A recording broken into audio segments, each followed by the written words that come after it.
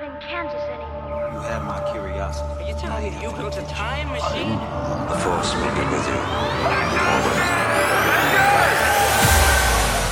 Assemble. Welcome back to Get Real, the podcast where we get real about all of our favourite pop culture movies and TV shows. With me today is my newer, better than the original co-host, Chris. Hi, this is new Chris, everybody, and welcome to episode 20. What did you do with the old Chris? Old Chris is dead. Oh. Kill the past. Oh. Kill the past. Kylo Ren came in, he killed the past, and this is new Chris. We're joking. This is Chris after his 7th mental breakdown from being in quarantine. Oh, yeah. How are you doing in the quarantine, mate? How are you holding up? It's been a tough week, I will say that. How are you hanging in? Yeah, you know what? It's been okay. It's been all right. It feels a bit weird. I feel like when everything goes back to normal, we're going to meet each other again in person and be like, I feel really weird speaking to you and seeing you rather than just seeing you either over a webcam or just hearing your voice over a phone call. It's very strange, isn't it? It's going to be weird getting within 6 foot of another person. Yeah, I was joking about this with my work lot and being like, when everything goes back to normal and, you know, I'm in a customer-facing job, so it's going to be like, you just don't know how to speak to people anymore. It's just going to be so weird. Still going to be washing all the surfaces down after those people have been in. Yeah, 2 meters apart. 2 meters apart. Yeah. Anyway, this has gone on for too long, so today our topic is given to us by the very renowned James Gunn after a lovely tweet he did about sequels that were better than the original films. So we're going to get onto that, but for the first time in about 3 weeks, we've actually got some news to talk about. There's quite a bit of news, including all the trailers that have come out as well. There's quite a bit to talk about, yeah. It's almost like everyone's just held back and then not put anything out there, and then one piece of news happened, and then everyone was like, no, we want it, quick. Open the floodgates! Yeah. People are getting bored! Yeah. News is stale. There's no one said anything. Everyone's just going to talk about our thing. Films are dead! Make people remember films are a thing. Right, okay, do you want to hit us off with this first nugget of information? Yeah, okay, so the very first story we've got is about a reveal of set photos from, is it Dune or June? I normally say Sand Dune. Sand Dune. Sand Dune. So I would say June. Sand Dune. Anyway. It's a DJ sound. DJ, June. See, I've always thought it was Dune because, June, there's a difference there. Dune is like sand dunes. It feels like it should be more Dune rather than June. Yeah. I think of the month. I think the month June. I think it's something weird when you try to pinpoint how you say a certain word. You can't say it the same way you would normally say it. I think it's like the lazy way of saying it. Yeah, sand dune. Sand dune. Sand dunes. I don't know. I think it all depends on your accent, really, as to how much of a D or a J it is. Yeah. Anyway, June is a film that is coming out from the director of Blade Runner 2049. Denis Villeneuve or something like that. I wish I knew how to pronounce it. Denis Villeneuve or something. Yeah. Anyway, we've had some set reveal photos of costumes and all the actors. So we have the likes of Oscar Isaac, Josh Brolin, Timothy Chalamet, Zendaya, Dave Bautista. Yeah. Oh, have we seen Dave Bautista? I don't know whether I've seen Dave Bautista. I think he was in the big group photo, that was in sort of like the meeting sort of thing, and Rebecca Ferguson as well was the other one. Jason Momoa. Momoa. And then we also had, you cannot forget, Javier Bardem. Javier Bardem, the biggest face in Hollywood. Yeah. He's got a big beard in this. Yeah, everyone's got big beards in this. Oscar Isaac's beard, wow. Oh, aye, yeah. That little side eye that he's giving in that photo as well. He's like, what the fuck did you just say to me? The fuck you saying? So what's your thoughts on these photos, Chris, from Vanity Fair? I think the set design and the costume design looks really good.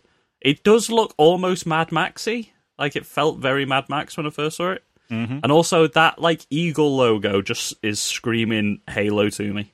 Yeah, I get the vibes. Especially with the armor, the shoulder plates and everything. Yeah, I definitely get Halo vibes from, the officers' uniforms and stuff. Yeah. By the way, Dave Bautista is not in that photo. Is he not? Okay. No, he's in the film, though. Yeah, so we've not had a look at him yet, but I think it all looks really cool. I think the costumes look really cool. Yeah. Do you know anything about Dune or June? No, I was Dune, about June? to just ask you the same thing, because I have no idea what this is about. I just know it's like super anticipated. There was a film back in the 80s that's based off a novel, or a series of novels, that people love. I've never read them. I saw the film when I was way too young and it was just slow and boring and I couldn't understand it. Something about like intergalactic politics and farming spice, which is like a resource or something. Not like the drug from Star Wars. No, not like the drug. It's like an energy resource or something, and there's like weird teleportation stuffs and honor battles or something like that. I have no idea, but I'm excited for it because it's probably going to be a lot better than that old version. Yeah, I feel like because it's obviously, it's the director that it is and it's going to be that popular that I reckon they might almost like dumb the story down a little bit.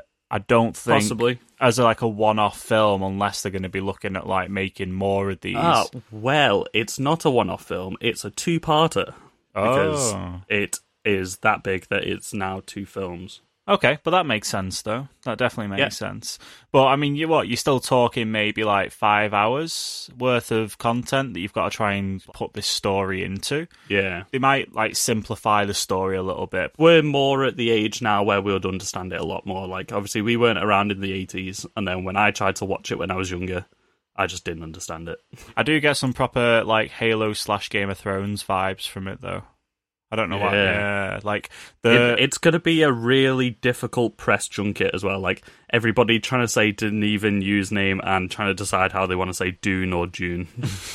That's going to be a joke. I mean, it's already a joke before all the press conferences, so it's already going to be. There's a photo of Rebecca Ferguson, and I get like some proper. Is it the Red Lady from Game of Thrones vibes from it? Yeah, and all Sith Lord vibes or whatever you look at. Yeah, that's it. But then there's another shot of her as well wearing sort of like the scavenger-esque uniform that you see Timothée Chalamet and Zendaya wearing as well. She's wearing the same thing with like the nose respirator thing.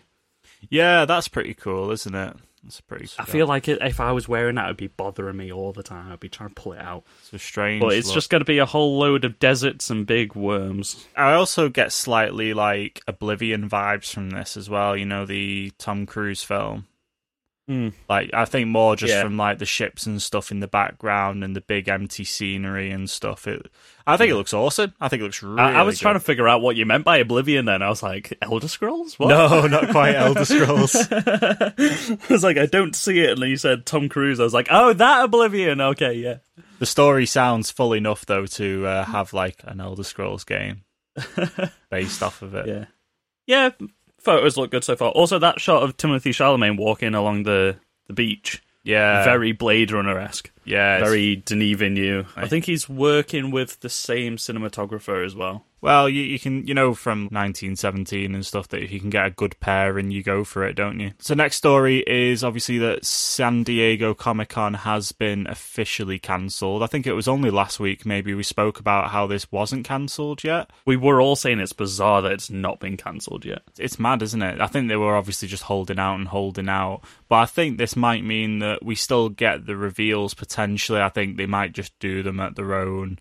You won't have the whole having everyone out on the stage and stuff. Yeah, you might still. Well, Marvel have been saving a lot of content. Like they've obviously been doing casting reveals and stuff like that at San Diego Comic Con, but then they've been saving the footage until D23, Disney's own conference. So that's probably what we'll see from them. It'd be cool if they did a digital thing for D23. I've seen a couple people saying that.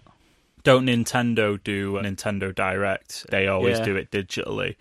It'd be really cool for them to do something like that and maybe have your cast members and stuff do it. Yeah. Not like Mickey and Minnie Mouse, not like Disneyland cast members. But you maybe mean like the Marvel cast? Yeah, the actors and actresses and stuff. Get Kevin Feige doing it. And, I reckon it'd be pretty cool. Be a pretty cool take. Marvel could do some cool stuff like that, like all S.H.I.E.L.D. themed or something, and you would open a dossier on a new hero or something like that. Marvel, if you're looking for some new employees, I mean, we'd have some amazing ideas, Disney. Yeah, you can just hit us up at getrealpoduk@gmail.com. Next story, Chris, do you want to move straight on? I do. So, we talked about this a long time ago, I remember us talking about this, but it's now officially confirmed that it is in the works. J.J. Abrams is making a Justice League Dark series for HBO, and he's also working on 2 other shows for HBO Max as well, them being a Shining spin-off, which we've just had Doctor Sleep, so I don't know if it's going to follow on from that or be spun off from the original Shining, and he's also working on a brand new original show. That's pretty cool. I think the Justice League Dark thing was brought up a while ago, wasn't it? Yeah. I think it was just rumours, though, or it was in talks, and now it's all confirmed, isn't it? I'm looking forward to this. Like I said back then, like, I like Justice League Dark. I want to see it. I am gutted that it's not Guillermo del Toro doing this. Like, I'm still holding out hope for a Justice League Dark film from Guillermo del Toro. I think that would be fantastic. Yeah, for sure. But it's HBO, so... Yeah, you never know, do you? You never know. Hey. Yeah, big old Game of Thrones budgets. Yeah, that would be sick. Aye. Stellan Skarsgård joins the Cassian Andor series, or as they put it in the article, the Rogue One prequel series, which was just a really weird way of wording that. Yeah, dumb it down for the people at the back. Who was that? That was Collider, wasn't it? Yeah, it was. Yeah. Which is weird for the Collider audience. Like, if you're reading Collider, you tend to know like, Star Wars characters. Weird. Rogue One prequel. Maybe it's not going to be called Cassian Andor. Maybe they've got some secret scoop or something that Ooh, going to be possibly. called something else. But didn't they, in the article, they referred to it as the Cassian Andor series? No, or was it Untitled Cassian Andor series? Yeah, maybe. Yeah. Weird. Anyway, yeah, Stellan Skarsgård joins it. He's good. That's it. That's a great get for them. It's a guy from Thor, isn't it? And he's obviously in a lot of other stuff, but more recently we were talking about... Yeah, well, yeah. We were more recently talking about the deleted scenes that we wish were in films. Go check that episode out from last week. Yeah. He's also in Chernobyl as well, isn't he? Yes, he is in Chernobyl. He's the... Another HBO series. Is he the Russian president in Chernobyl? I can't remember. I haven't seen much of Chernobyl. I need to watch Chernobyl. You need to finish it. You really need to finish it. It's a very, very, very good TV series. It is a great series. I think it's because I know a lot about Chernobyl. Like, I don't need to watch something about it, but I probably should. The actual series is awesome. It's awesome. Yeah, I've just not got around to it. Anyway, The Mandalorian behind-the-scenes documentary series has been announced for Disney Plus, Sam. Now, this is very interesting, the fact that they can put this into a docuseries, but at the same time, it doesn't really surprise me because Disney have got quite a lot of stuff like this on Disney+. They've got all the theme park Imaginatorium stuff, a few documentary series, the animal documentaries they put on there. Yeah. So I think this would probably do really well as a docuseries. Yeah. Especially they do so much behind-the-scenes stuff for Star Wars. The post that I saw about it, I'm sure it said Disney Plus Gallery Mandalorian behind the scenes. So I think it might be like a small series that they're doing that they're going to do behind the scenes featurettes for all the series or the originals that they're putting on there, I think. And also, I mean, the way to look at it would be they're going to focus on the stuff that's got more going on behind the scenes because obviously Mandalorian's got that 360 green screen, LED, CGI, whatever, you know, the LED screen. But you in the future, you've got things like Falcon Winter Soldier, you've got all the Marvel stuff coming on. It'll probably be quite interesting. They'll probably do a lot of that on there. Especially with them launching films on it as well. This was about to come up in another story, but we've got the date Artemis Fowl is coming out on the 12th of June on Disney Plus exclusively. So we've got the date for that now. If they're releasing more films like that, you'll probably find the Blu-ray sales and stuff don't go as far. So if they put on more behind-the-scenes featurettes and stuff like that on Disney Plus, it'll keep people watching. Next story. Guardians of the Galaxy 3 is supposedly going to be more focused around Rocket's past, or at least incorporate it. So I reckon it's something from his past is going to come up, because Thor's still going to be in this from what I've heard, and it'd be weird for it to go back and be a prequel. So for what we think, Thor might be in it. But also Thor Love and Thunder is due to come out before this, so maybe that'll have the Guardians in and they might leave him, potentially. Oh, and then it sets up where he's not having to be part of it then.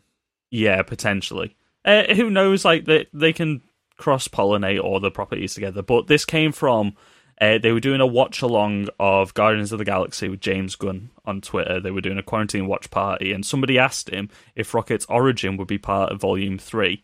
And his response was, I'll just say Rocket is a big part of what's happening in the future. There's a lot of stuff, like the scars on his back, which sets up what I've planned for Rocket all along. I had to paraphrase a little bit because it didn't make sense out of context. Because they were watching the film, they were noting what was going on the screen. But yeah, he's basically saying he's had plans from the beginning of Rocket's past coming up in Volume 3. Interesting. Which we have seen, like, throughout the films, getting more and more information about his past, like him being a genetic experiment. He was essentially made, and he's got all these cybernetic augments and stuff like that. He sees himself as a monster. He's never had a family or anything because he was made in a lab. And I reckon this might have something to do with the creation of Adam Warlock, maybe, as well. Because we've still got that loose thread for Volume 3. Oh, that'd be very cool. Yeah, because that sets up, yeah. Yeah. Very good. And then the last thing is Artemis Fowl is streaming on the 12th of June, or June 12th if you're American, that. Yeah. Exclusively on Disney+. So they're bringing that out, not doing it in the cinema, but obviously just making sure it gets out there. That's fine. That's enough of that. Chris, what is the next segment of the podcast? It's our world-famous film trailer segment we like to call Trailer Trash! Ding, ding, ding, ding, ding, ding. I don't know if we've still got the sound effects that we used to use, but I'm sure I can. If so, you just heard it. You didn't need my re-rendition. So the first one and the most anticipated trailer that we've had this week is Capone with Tom Hardy, written and directed by Josh Trank. Yeah, some would say he's back on Trank. So yeah, this is taking place in Al Capone's twilight years. He spent 10 years in prison, and he's apparently got dementia now, and the police are trying to find out what he's done with all the money that he's earned from, obviously, his criminal gangster enterprises. Yeah, it seems quite interesting, to be fair. Yeah, because there's a lot of bits where the police are saying, you've not got dementia, Capone, and stuff like that. It looks like it's going to be wicked. Looks really it's good. Based on true events as well. Apparently, he's going to start having flashbacks to his darker deeds and feeling remorse in his later years and stuff. I like how Tom Hardy's, like, in every role we kind of see him, he just goes full on, doesn't he? So he's all the facial makeup and stuff that they've put on him looks awesome. And I think it helps distinguish the different time periods as well. Like, you can tell when he's reminiscing on something or it's in the past, and then as he's gradually aging throughout the film as well. Yeah, looks wicked. Next one, we've had Defending Jacob. Yep. Did you watch the trailer for this? I've not, no, but I'm pretty certain Was this the first trailer that we've got for it? It's the only one that I've seen, anyway. It's a Apple Plus series starring Chris Evans, and it's got a small role from J.K. Simmons in there as well. And it also stars Jaden Martell from It. He was, I think, the main kid in It, whose brother obviously gets taken at the beginning of the film. I can't remember all the names of the kids in it. It's also got Pablo Schreiber in it from American Gods. Yeah. And I'm pretty certain he was also in Orange is the New... No? Was he in Orange is the New Black? Yeah, the tall ginger guy. He played one of the security guards in Orange is the New Black. Yeah, I thought he did. Basically, Chris Evans' child gets accused of murdering one of his classmates. Chris Evans is a cop in this as well, so like they're on the case, and then they found out that his son's been arrested for the murder. It's basically what happens when a kid is on trial for murder, and did he do it or not? Which it seemed very interesting to me. Yeah, sounds good. And Definitely it's got Chris something I'll be Evans, checking and out. it's something very different to get from Chris Evans after all the Marvel stuff as well, and after Knives Out. So it'll be cool to get this. Well, Jaden Martell was also in Knives Out as well, so those two coming back together. Yeah, that seems like a series I'm definitely going to check out. Next one, Extraction. It's a Netflix original film starring Chris Hemsworth. David Harbour's in there, and it's produced by the Russo brothers. Yeah, Chris Hemsworth plays, I believe, a mercenary who's been sent to recover the child of a Indian or... there's a turf war going on between an Indian drug lord and a Dubai drug lord, is it? Yeah. Is it Mumbai? Something like that, yeah. But one of their children's been kidnapped anyway, and he's on an extraction mission trying to save him. But this seems like balls to the wall action throughout. Surprising for the Russo brothers. Yeah, definitely. And I think Chris Hemsworth does a really good role in this, because have you seen 12 Strong? I've seen bits of it. I haven't seen all of it. Yeah, he's pretty good in that. To be fair. Yeah, so he's trying to do more of these action man on a mission type films, I'm guessing. Yeah. But yeah, I thought it was going to say that it was like directed by the guys who did John Wick or something like that, because the action in this looks bonkers. So it's like Yeah. Marvel but darker, isn't it? It's like Marvel, but darker. Yeah, it's like if you can Marvel After Dark. Marvel After Dark. What happens when Thor loses his hammer and all he's got left is a gun?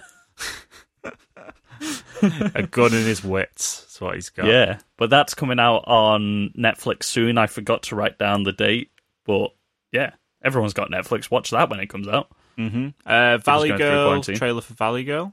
Yeah, did you watch the trailer for this? I've not watched the trailer for this. Valley Girl is actually an 80s film starring Nick Cage. And this is a modern remake of it, which has been in the works since 2016. Apparently, it's finally coming out now. They seem to be taking influence from like La La Land and stuff like that, the way they're doing it. What struck me was the cast in it. They're obviously meant to be like high schoolers and stuff. A lot of the cast seem way too old to be playing this age. But then it's got some of the cast from like Riverdale in there as well, which can play people that age because they already do. So it just seemed really bizarre to me. And then it seemed okay. And then I found out that Logan Paul is in this, and I was like, this film is a fever dream nightmare. Nicolas Cage was so young in the original version of this film. Yeah, have you seen it? Yeah. I've just seen Like- it, yeah. Like, Wow. I just watched the trailer and I was like, why does this seem familiar in some way? And then, like, I Googled it, 1983, Nicolas Cage was in it. I was like, what?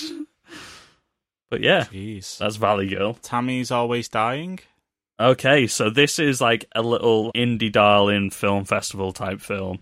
A down on a luck, depressed, like alcoholic woman finds out that she's got 6 to 10 months left to live. Played by Felicity Huffman, who was in Desperate Housewives, Frasier, loads of shows in like the early 2000s and stuff like that. She's a great actress. Yeah, it seems like a little like bonding mother-daughter, obviously road to recovery type film. It seems to be great, but what struck me by this, again, there's always like something weirdly interesting in all these trailers that I found. It's directed by Amy Jo Johnson. Do you know who that is?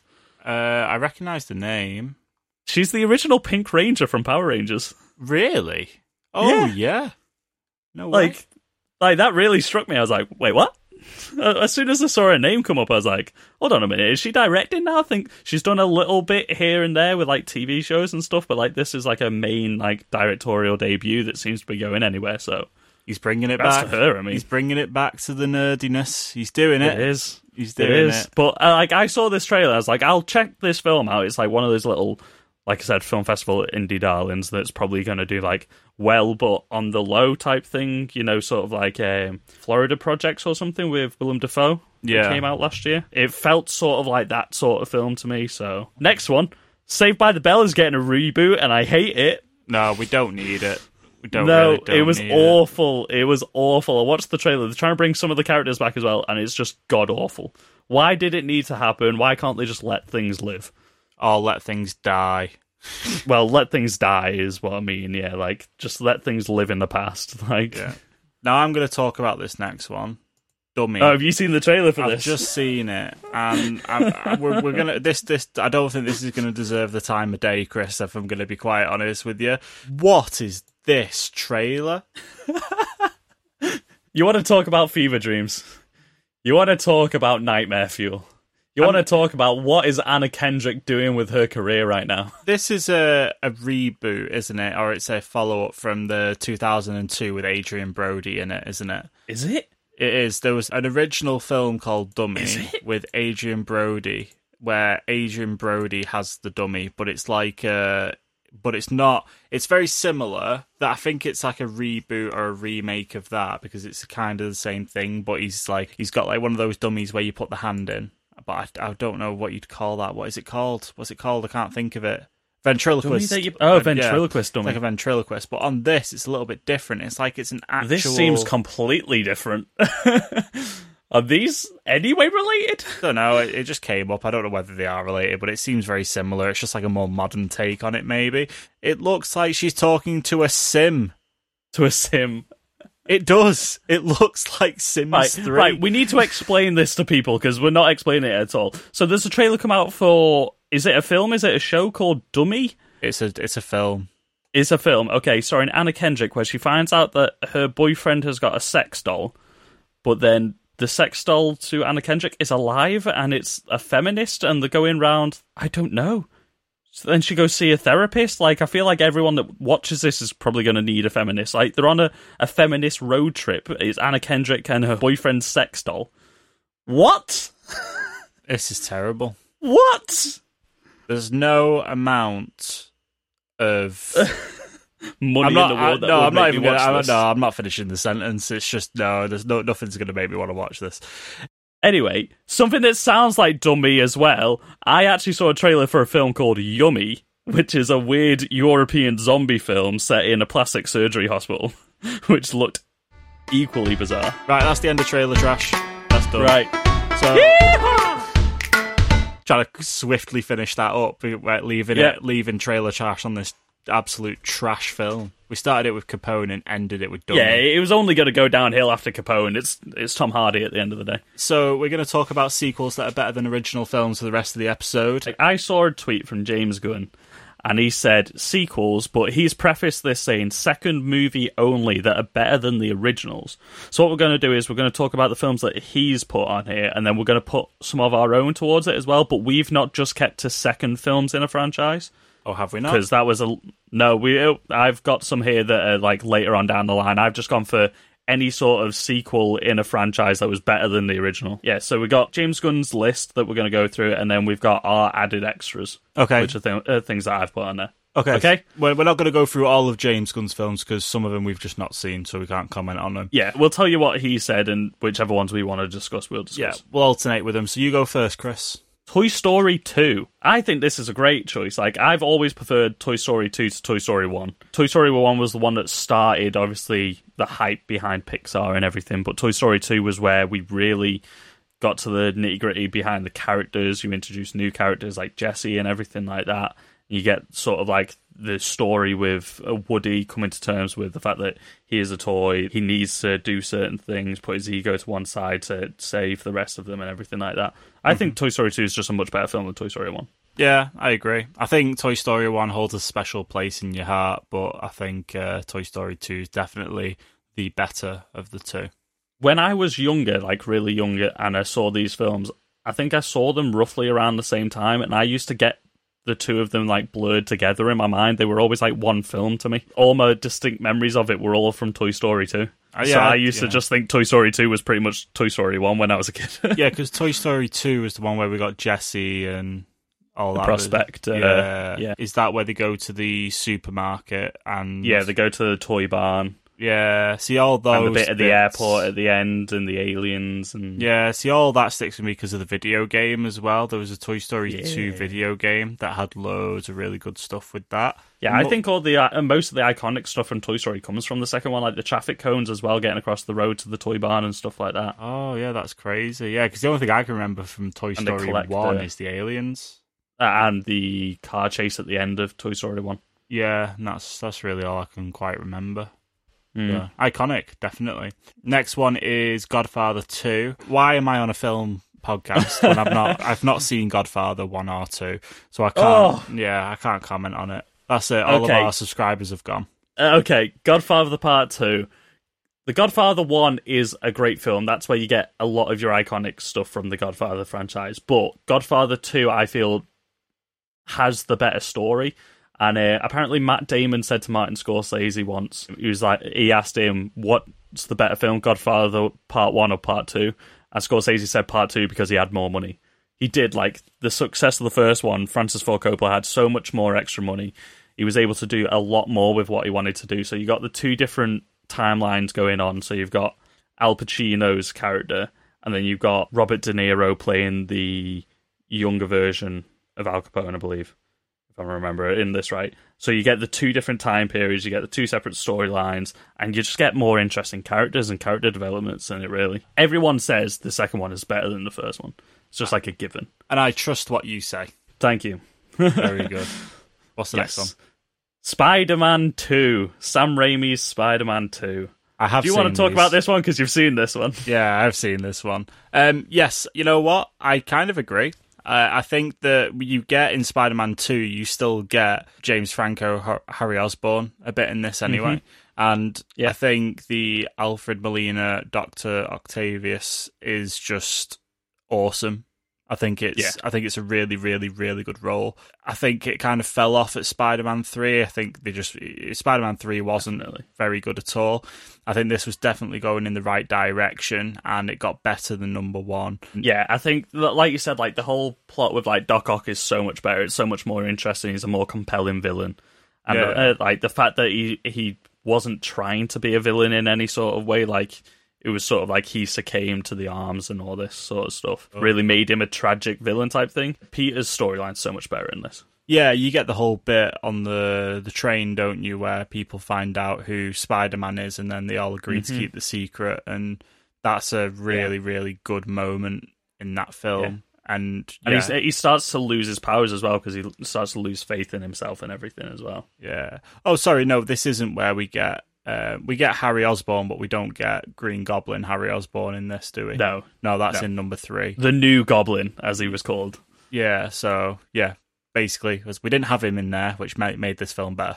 And then you still had James Franco in there, but he didn't know who killed his father at this point. Yeah, does he find out that in number 3, or does he find that out towards the end? He finds it out in number. I thought it was number 3, but. Isn't it Doc Ock that actually brings his body into the thing? I can't quite remember. Yeah, I think he does. I think he ends up hating him at the end of it, and then he gets amnesia towards the beginning of the third one, doesn't he? Yeah, maybe that's what sets it up. Yeah. Okay, cool, yeah. Next one? Next one. Bad Lieutenant Paul of Call New Orleans. Not seen it, so can't really comment, so we'll skip. Have you seen that? Nope. No, we'll skip the ones that we know we've definitely not seen. Okay. Evil Dead 2. I've seen this one. It's great. I love Evil Dead 2. So, do you love it more than the first one? Yeah, right. So this is Sam Raimi again. His trilogies just seem to go batshit insane as they go along. So like Evil Dead 1 is just straight up cabin in the woods horror, whereas Evil Dead 2 starts to lean more into the weird comedy aspects that he started to bring into it. Like it seems like Evil Dead 2 seemed to be more of the film that he wanted to make in the first one. So like you've got the weird like talking heads, you've got evil version of Ash sprouting out of him. He's got the chainsaw hand and everything in this one. Like, it's just complete bonkers, and it's just Ash by himself in the house, going insane, trying to kill the Deadites and everything, stop them from taking over, which then led into Army of Darkness, the third one, which was just balls to the wall, he's in the past, batshit insane. Like, the second one seemed to set up what the character of Ash was. It was so funny. Next one on the list is Shrek 2. Go on then, talk to me about Shrek 2, Sam. I can't remember what happens in Shrek 2, Chris. Shrek 2 is the one where they go to Far, Far Away, which is where Fiona's from. They meet her parents, and you've got Prince Charming and the... Oh, the gingerbread man. The fairy and everything, yeah. Oh, yeah. You know what? I agree. Shrek 2 was better. I don't know why. It all blends into one again. It's got more of a plot, the second one. Yeah, definitely. I don't know why I feel like Shrek 1 and 2 kind of blended in together. But no, Shrek 2, yeah, you know what? Definitely better. It's got all the musical beats that everyone loves as well. And Shrek lives a special place in everybody's hearts in terms of a really creepy meme. So, there we are. Shrek is infamous, and I don't think he would have been without Shrek 2. No, definitely not. Next one? The Dark Knight. Okay, right. We've got a 2-part series on Christopher Nolan films where we've talked about this in great detail. You should absolutely go back and listen to those 2 episodes. Go watch the 2-part series. It's definitely worth a listen. We go into it a lot more detail. Yeah, everybody knows why The Dark Knight is better than Batman Begins. Like, we don't need to go into it on this one. Like we said, go back, listen to the other one, but out and out, it's far and away better. Yeah, absolutely. Next one on here that I'm going to touch on is Hellboy 2. Okay. So this was the Golden Army, right? Yes, it was. Okay, what's your thoughts on that? See, when I was younger, I definitely preferred the first one, but I feel like I just wasn't given the second one really the time of day. But to be honest, the second one is more comic booky, and it adds loads more lore and everything to the world and everything. It is probably got the more interesting villain as well. It doesn't have the Clockwork guy, unfortunately, but it's got the weird, creepy elf armies and all that sort of stuff. Yeah. I between which ones I prefer, Hellboy 1 and Hellboy 2, so... I think visually Hellboy 2 is a much more interesting film. Definitely. Isn't that where they go and get they dig that corpse up and he takes him with him? Or is that in Hellboy 1? That's Hellboy 1. Is that Hellboy 1? Yeah. Again, Yeah. underground a lot. They kind of blend together a little bit. But yeah, Hellboy 2 is pretty good.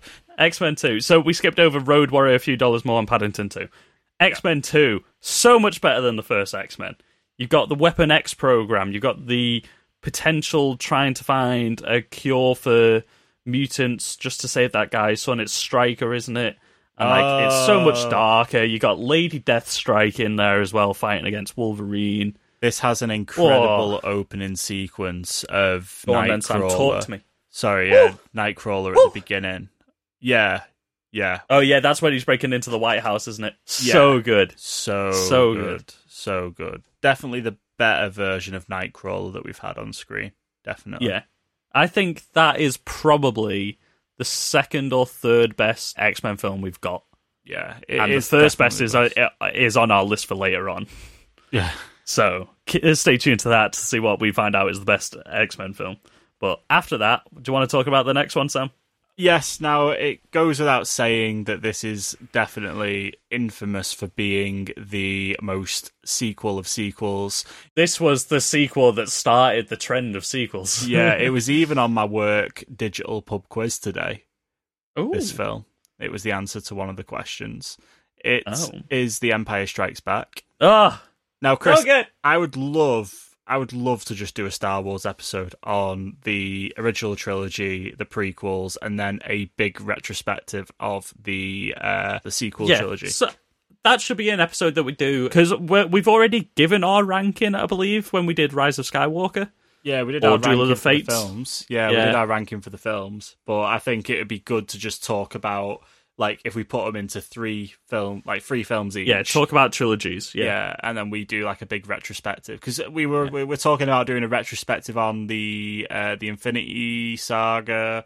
Yeah, we were maybe going to do it on the new DC films as well, because we've probably got quite a bit to talk about with that.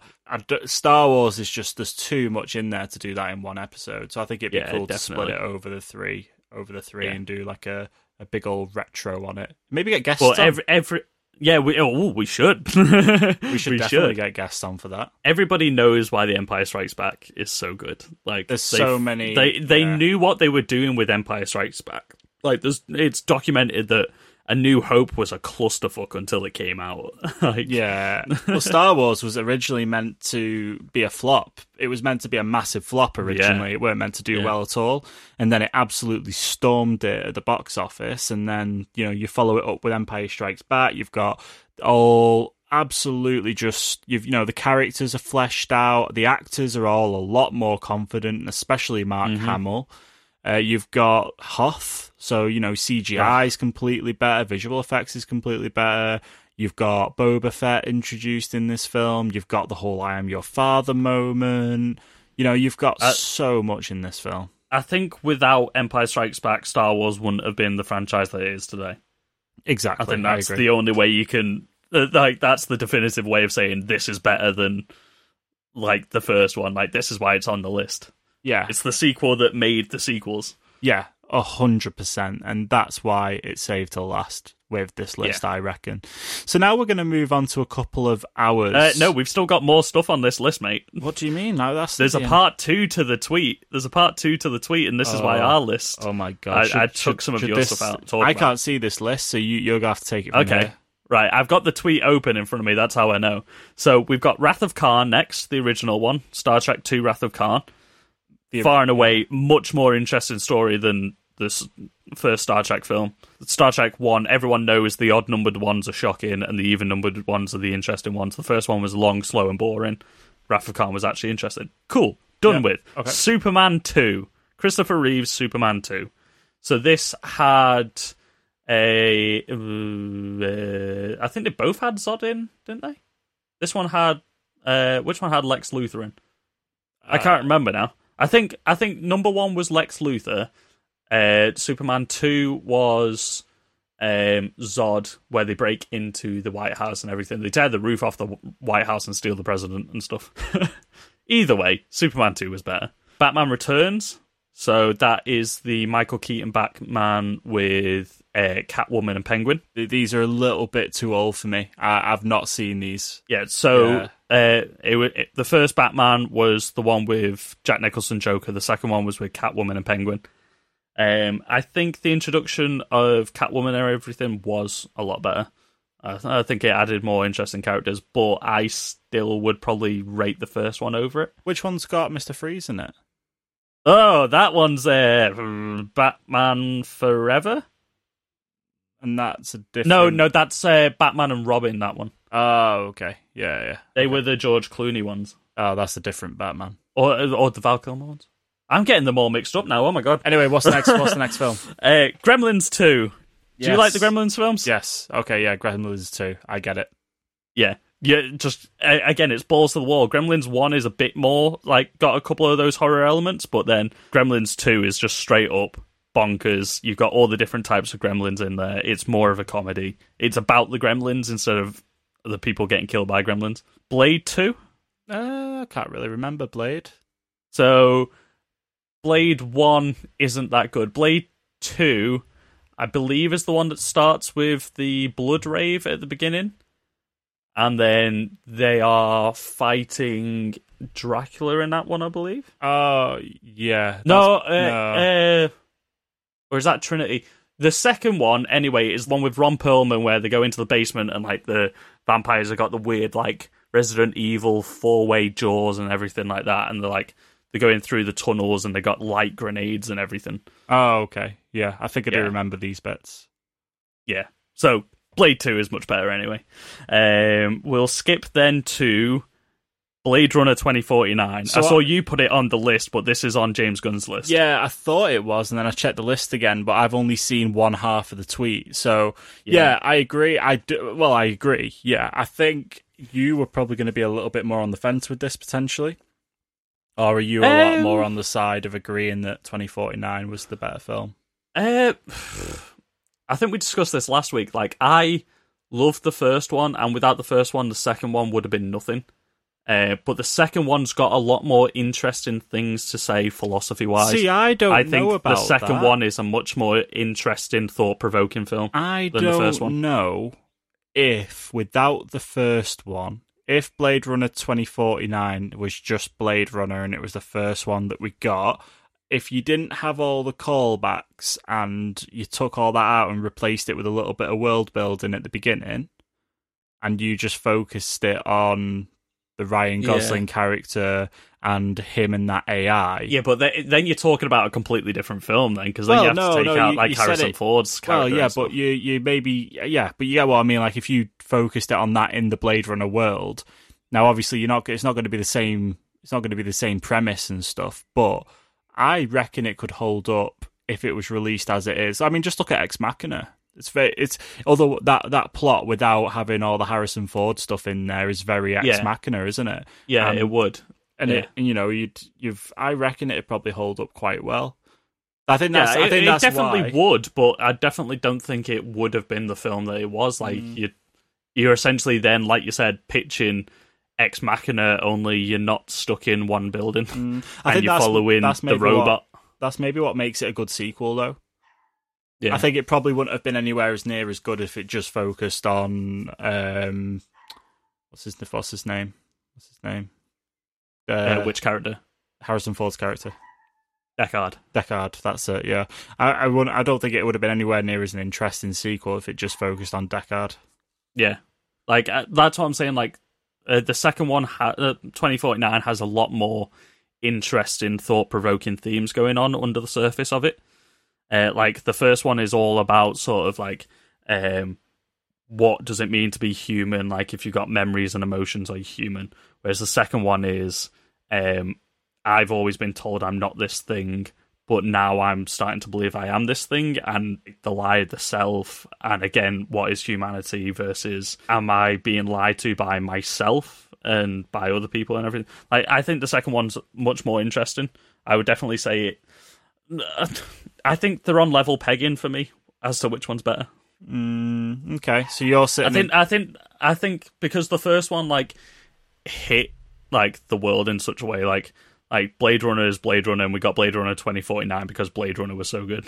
Yeah. But then Blade Runner 2049, as a mature audience member, has got a lot more themes to dive into. So I think that's more interesting. Yeah. So,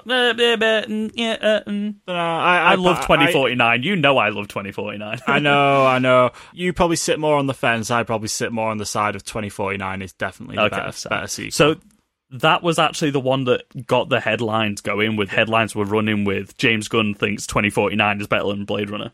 Yeah, and I agree with that. That's the whole reason we got this episode. So, is that the last one on James Gunn's list? No. So we got Final Destination 2. We'll skip over that. Yeah. But there's an interesting couple things on here. So he's got Captain America Winter Soldier. I agree. Which I was going to put on the list. Much better. The first one is a bit clunky. It is an origin story, but you've got great themes in there with him and Peggy and stuff. But the second one is a Cold War thriller disguised as a superhero film. Yeah. And you've got the return of Bucky. You've got much better, much more impactful action sequences and everything. And Winter Soldier essentially set up the way that the MCU was going to go forward from there. Yeah, it's solid. It's solid. So good. I was going to put that on the list, but James Gunn's already done it for me. And as he works in the Marvel Cinematic Universe, I'm going to take his word for it. He said there's an argument that Aliens could be on here, but to him, Alien and Aliens are equal. I read a Empire article today that put Aliens top sequel. That was like top of their list. Yeah. Which was interesting. See, they're two completely different films. That's it, yeah. Like Alien is a horror, Aliens is an action film. Exactly right, yeah. Because Aliens is the crew, isn't it? That's like the squad, where Alien is Ripley. Colonial Marines, sorry. Yeah, and Alien is Ripley trying to get away from Alien. You know, they are two different films. Now, I think maybe because you've got more of a squad and it's more action rather than horror, maybe if that's what you'd prefer, then yes, Aliens is the better film. But you're right, I'd say that they are completely equal. I would say equal, yeah, because Alien is Halloween in space, and Aliens set the precedent for sci-fi, macho, squad-based fight aliens type thing. Yeah, I agree. So yeah, on the fence. And then the last one on his list then, Terminator 2. Terminator 2 is so much better than the first one. Yeah, I think there's would you say it's got more iconic moments than Terminator 1? I don't think more iconic moments necessarily, but I think you've got the better characterization of all the characters. It's the more definitive version. You got Sarah Connor now being a badass. She breaks out of the mental asylum and everything. Like she's getting premonitions of Judgment Day. Yeah. You've got T-1000 with a shotgun riding through the protecting young John Connor, and you've got the Liquid Terminator coming back to get them. I was going to say, I suppose you get the Liquid Terminator, that's pretty cool, and you've got that whole bike scene's pretty ace as well. Yeah. I would say T2's are better. T2's got the thumbs up at the end, doesn't it? Yeah. Yeah. As he goes into the lava at the end, yeah. Yeah, maybe. Yeah? Yeah, I agree. Sam seems on the fence about that one, No, I do agree. Yeah, absolutely. Just had to think about it. I've just seen a really weird deep fake of Sylvester Stallone instead of Arnold Schwarzenegger. Well, those two were constantly battling for roles at that time. Like, I think Sylvester Stallone was the one going to take it originally. Real weird. And then I'm trying to think which way round it was. I think Arnie said he was going to go for another film, so Sylvester Stallone tried to get that one to get both roles, and then Arnie slipped into the Terminator, I think it was. Yeah, I think he definitely was the right choice for the Terminator. Yeah, when I see definitely. This deep fake. Yeah, it's a bit jarring, almost. Yeah, Arnie's the one. So that's James Gunn's list, isn't it? Yeah. So this is essentially my list going forward from here, but I want to know what your opinion is, because you haven't added any to this list. No, I'd added Blade Runner 2049, but I also saw your list and thought, well, we can talk about these. Most of these aren't the second in the franchise. A couple of them are. These are just sequels in general. Yeah, because I thought, I think he covered all the best second ones in the franchise, except for two of them to me. And he obviously clearly knows more about films than us. Yeah, you've seen The Godfather Part 2. He also produces and directs films, Chris. So, the first one I put on here was Mission Impossible Fallout. Yeah, you know what? I watched this recently. Yeah. And I'd say it was really enjoyable. I would say the 3 newest Mission Impossible films are better than the original 3 Mission Impossible films. Yeah, so you've got Rogue Nation, Ghost Protocol, and Fallout. That's it, isn't it? Yeah. Yeah, you know what? The last old Mission Impossible I remember watching, I think, was Mission Impossible 3, I think. But yeah, I watched Fallout. Now, my only problem is I'd watched Fallout without watching Rogue Nation and Ghost Protocol. So okay, that's your problem. That was my fault. But yeah. I still really enjoyed Fallout, and I still kind of got what was going on. And it was only because I couldn't find bloody Rogue Nation or Ghost Protocol on any bloody streaming services anywhere. So, and I really wanted to watch Fallout. Going from Netflix. And yeah, Henry Cavill's awesome in it. I think he reloads his arms. He does certainly reload his arms. He reloads his arms. Yeah, he's wicked in that, and it's cool because he is the villain, but it's kind of quite interesting how they play him in it. So yeah, I'd say I agree with that. I think it's definitely the best Mission Impossible film that we've got. Yeah. Like, it's Chris McQuarrie that always teams up with Tom Cruise for these films. So, like, he's been escalating the story since, like, Ghost Protocol and stuff like that. And they've been building, like, the complexity of the narrative, the epic stunts and everything.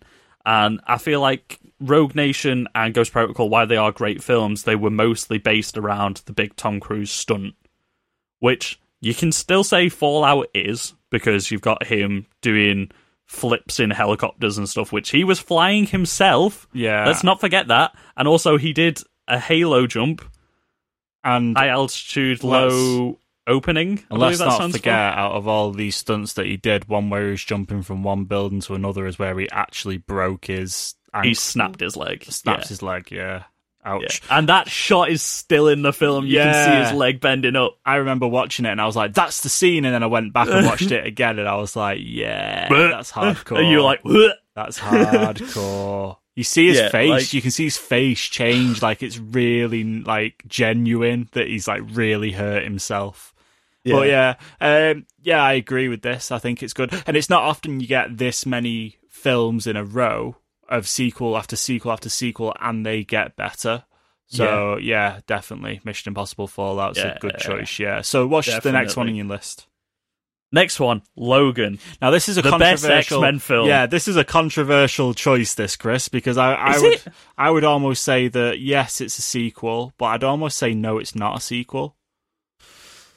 It's got the same characters reprising the same roles. It does. It's got hints to the other films, except for Days of Future Past. Yeah, but it's because the X-Men logic is that you ignore everything except for the film that's just happened. Yeah, true. Like, Logan is far and away the best X-Men film we've got, and because it's got the same characters doing the same things and it calls back all the other films in some way or another, I still count it as a sequel.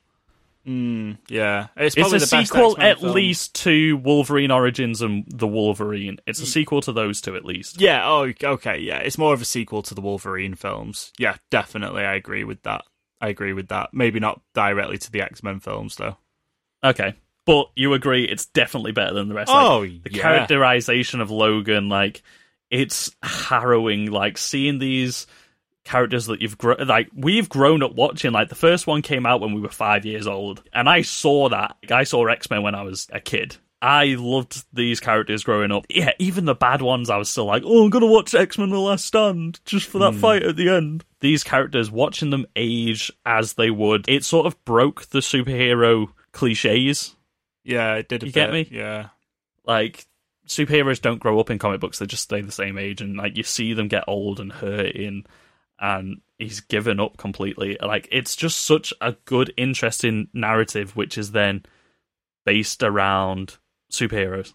I know it's hard to predict, because obviously we don't know anything about what's going to happen in the MCU going forward, really, until we see the Eternals and stuff.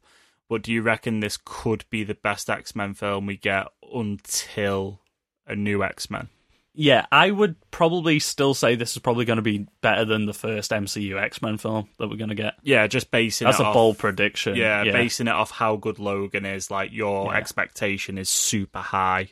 Yeah, I think Logan is just going to stand apart from the rest of the X-Men films for the rest of the time. Even if we get better group X-Men films, people are still going to go back to Logan because it's so different. It's not a superhero film, it's a Western, which is why they keep referencing Westerns in it. And we saw this, what was it, like a day early or something in the cinema? By we got some, like a preview screening, by didn't some we? absolute miracle. When we were sat there in the cinema, it was like, the film's not even meant to be out yet. We were like, what? It was like one of those advanced screenings that they never do anymore. We just found out about it randomly and we're like, right, we've got to go see this. And it was just us and a bunch of like other like guys and girls, mostly guys. And I think the entire screen was near enough in tears at the end of the film. Yeah, it was a bit of a old heartbreaker. It's the bit where she turns it from a crucifix into an X, and I was like, the death of the X-Men. It's the last X-Men film. It's like he's the iconic X-Man. Oh God, all too much. Oh, so good. Okay, carry on. Mad Max Fury Road. Okay, I didn't know whether you were going to do Mad Max, like, number 2 or Mad Max Fury Road. No, that was the Road Warrior. That was on James Gunn's list. But Fury Road, for me, is the best Mad Max film. 100%. It's wicked. Do you want to talk about Fury Road for a bit? Yeah, it's wicked. Visually stunning. Story-wise, it's good. Yeah, Fury Road is such a good film. I can't really point any flaws with it at all. Maybe the only thing about Fury Road is the bit where they get there and then have to go straight back. And it's like, like when you're watching the film, it's almost like a, well, I don't know, because I probably watch films in a different way to other people. I think, oh, really?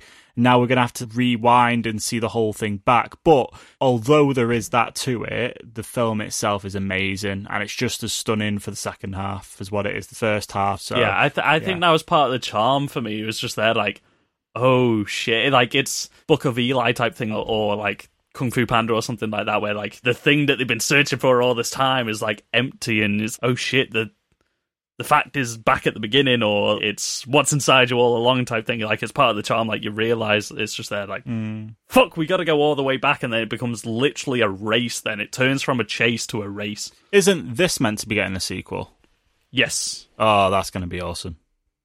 That's going to be awesome. I wonder if we'll get Mad Max doing more Mad Max stuff instead of just being we'll probably chained get to the more front Furiosa doing more Furiosa instead stuff. of just being chained to the front of a truck and then just being... Yeah, okay, right, let's move on. Anyway, next one you've put on here is The Two Towers. It's controversial. It's a controversial choice, I'd say. For me, this was mostly based around Helm's Deep. Go on, explain your thoughts, and then I'll explain my thoughts. This changed the way that epic battles are done of films forever. Helm's Deep was like Hoth taken to a new level. This is what modern day Battle of Hoth would be like. You're fenced in behind a thing. You've got such epic moments throughout that fight. The music, the atmosphere, everything about that. There's a reason people study the Battle of Helm's Deep when they're about to do a battle in films. Like, my one wish with Infinity War was that the Battle of Wakanda was a bit more like Helm's Deep. They had the elements to it, like with the gap in the force field and stuff like that, but it didn't have the same execution as Helm's Deep. Well, you know what would have fixed that? Just have the fight in the city of Wakanda. Instead of maybe on the instead of the outskirts. Yeah. So I'll tell you what, I'll take your Helm's Deep and I will raise you a Battle of Pelennor Fields. Okay, you've got to think about the Battle of Pelennor Fields, right? You've got the Theoden's ride now to death and glory or whatever speech. You've got the whole Rohan will answer bit. You've got the Gondor calls for aid! And Rohan will answer. Light the beacons.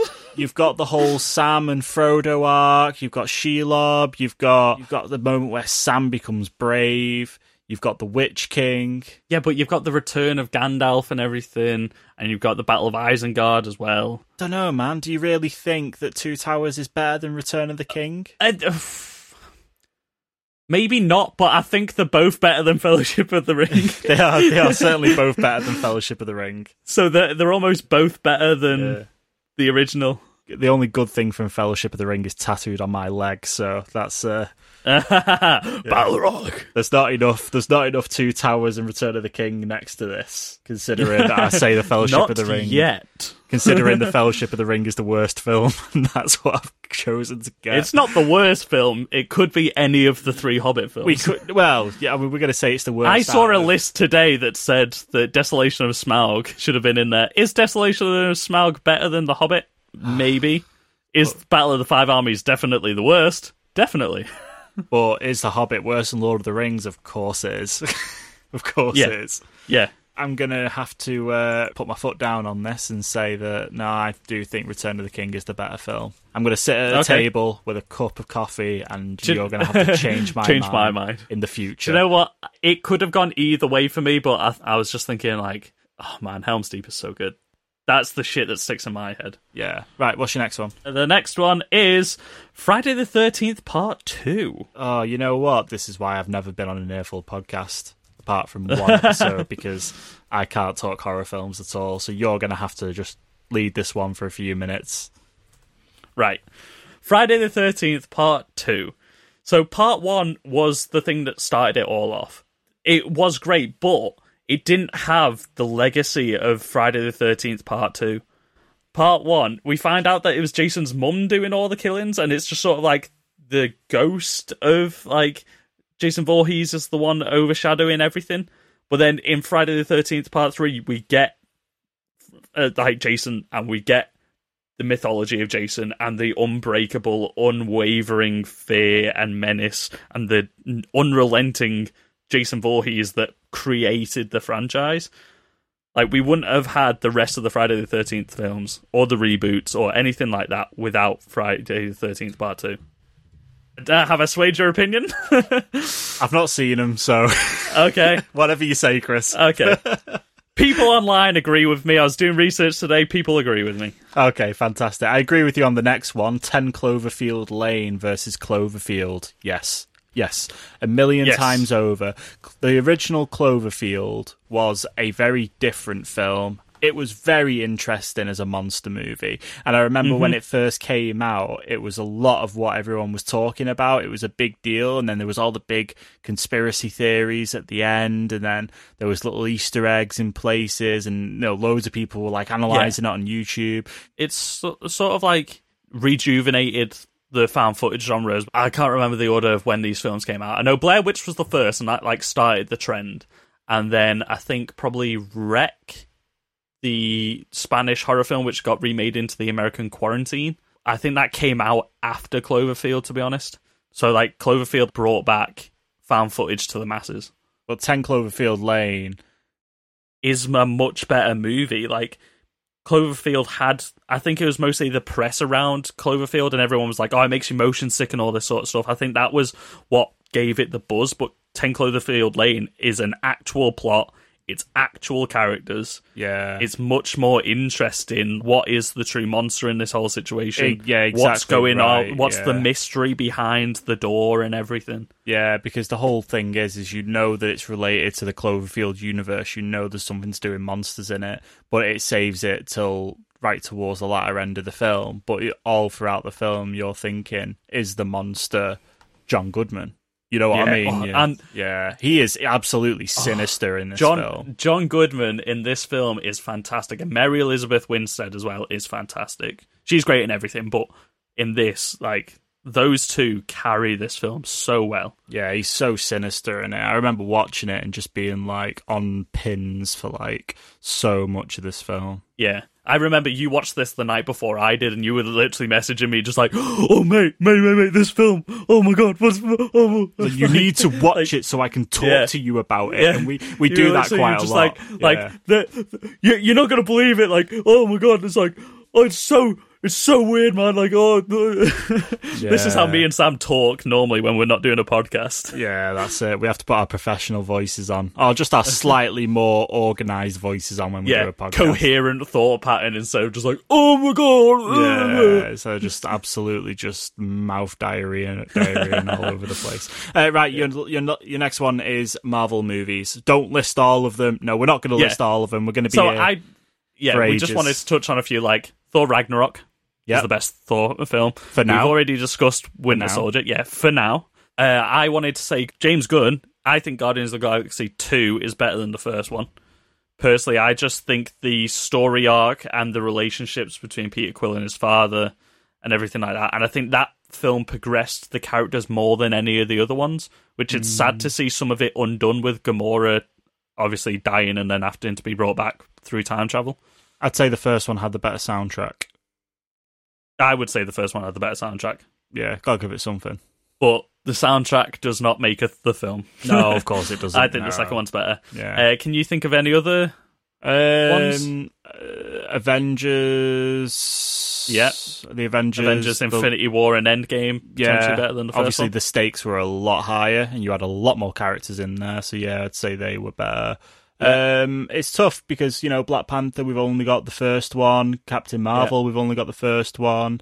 What would you say between the Spider-Man films, Far From Home and Homecoming? I think maybe Far From Home with Mysterio might be better. Yeah. But No. the first one has the relationship with Tony and And the Vulture is Michael sick Keaton's in the first Vulture's one. sick. Yeah. What they did with the Vulture rather than it being like the comic book Vulture was such a good decision. It was just so evil. No, I don't know. Yeah, maybe Far From Home is the better film out of the two, though, because you're not having, with the original Homecoming, you're having to set up Peter Parker a little bit in there because you've got the whole beginning bit where it's relating back to Civil War. Mm-hmm. But I don't know. Yeah, maybe Far From Home. I think the villain's a bit more interesting. Like, I think Mysterio, like what he does as a villain, is kind of more interesting. Yeah, I'd agree. Yeah, definitely. Although it's I'd say it's a tighter competition between those two films versus the other ones. And then I can't really think of any other. I think that's it, really, isn't it? Ant-Man. Yeah, Ant-Man. What do you think about Ant-Man? Ant-Man versus Ant-Man and the Wasp. I think they're both pretty average. I might say the second one. Actually, I think the second one made me laugh a bit more. It's not. Well, it is now Marvel, but Deadpool versus Deadpool 2. Ooh. I was thinking about that. I kind of prefer the story in the second one, but the jokes in the first one. Because some of the jokes get redone in the second one. I'm not sure. I'd say Deadpool 2. Okay. We get a proper Juggernaut. And you also get Cable. I'm the Juggernaut, bitch. Yeah, you get Josh Brolin as Cable. And I think that's a real big winner. Yeah. And I think the jokes go like that little bit too far in Deadpool 2, which is like very Deadpool. Okay. You know what I mean? Like it really pushes like that whole bit where he dies and that, and then it just goes on and on and on and on. Yeah. It's such a Deadpool thing where I think Deadpool 1's very good, but I think they were still playing it safe to a point. You know what I mean? Yeah. So, and also my last one is Man of Steel versus Batman versus Superman. Ooh. You think Batman vs Superman is better than Man of Steel? It's a tough one. I don't know. I couldn't make a call on those right now. Well, we know it's definitely not Justice League. That should be something for the listeners. Tweet at us at GetRealPod. Tweet at us. Let us know which one you think's better out of Man of Steel or Batman vs Superman. I have a feeling it's going to be very lopsided. Okay. In fact, I've got one more for you that you might not be able to. Creed versus Creed 2. I haven't seen Creed 2 yet. Oh, no! But, do you know what? I would say Creed is better than most of the Rocky films. I don't know if it's better than all of them, but I do love Creed. Creed is a fantastic film. Creed 1 and Creed 2. Both very, very, very good films. I'd only watched them recently, and it was just before Creed 2 came out on digital. And I was I need to see it. So surprised by the Creed films. Very good. Very, very good. Yeah. I was surprised by how good they were. I just wasn't expecting it to be that good, but... Whew. Anyway, so I wanted to run through a couple last things to finish this topic off. When I Googled this, Google came up with like a list of films that Google had generated as best sequels. All the ones that we've covered today are on there. But then they said 28 weeks later is better than 28 days later, and I just can't agree with that in the slightest. I just can't remember what happens. So 28 days later is obviously the original Cillian Murphy wakes up after being in a coma after surgery, all that sort of stuff. And he goes, finds the soldiers and everything like that, and it's a lot more claustrophobic, small, gritty, indie zombie film, whereas 28 Weeks Later is much more big budget. You've got Jeremy Renner trying to take the guy that basically created the infection and everything, the guy with the wife, he's taking his kids because one of them is immune to the virus. I believe she's played by Imogen Poots in that as well. And he's trying to get them out of London. I think the first one is far and away much better.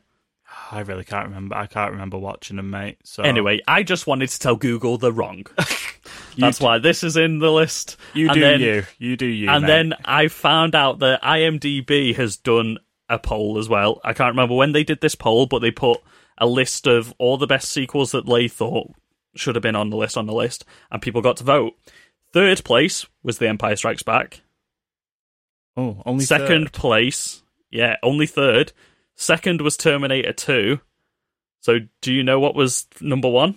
I can. Can anybody guess? And yeah, I'll give you 2 seconds to see if you can guess. Hint, we have just covered it. Number one was The Dark Knight, which, yeah, you know what? But I would have probably swapped Empire The Strikes people have Back spoken. and T2 around. I would have swapped them around. Potentially. I probably would have. I probably would have said T2, Empire, and Dark Knight. Yeah. But the people have spoken! There you go. And IMDb knows all. Just, you guys give us some more. Like, tweet at us, post on our Instagram. I put it out on our Instagram. I'm going to see if there's any more results. I saw somebody said Back to the Future 2. Mm. That was Adam Briff. Oh, yeah. Our good Um, friend Adam Briffer. Adam Briff. Okay, so we have got some answers.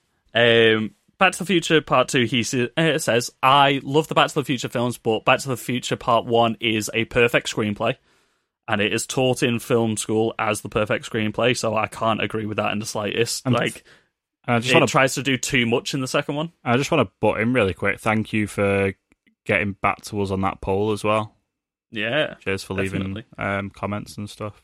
Okay, so we got Castro Escobar has put Batman Returns, Empire Strikes Back, Aliens, Spider-Man 2, Dark Knight, Winter Soldier, and Ragnarok. Yes, absolutely So correct. we've covered all of them.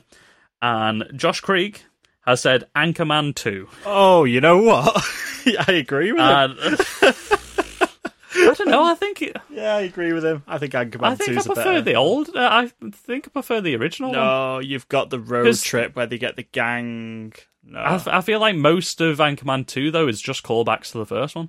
Yeah, but it's got that Like scene. I think the best scene is all the news teams fighting, Yeah. but that's just a rehash of the first one. Anyway, let us know what you think. Comment on this post. Obviously, we put out an Instagram post every time we put out a podcast, so go to our podcast at GetRealPod and comment on the post on Monday morning about this.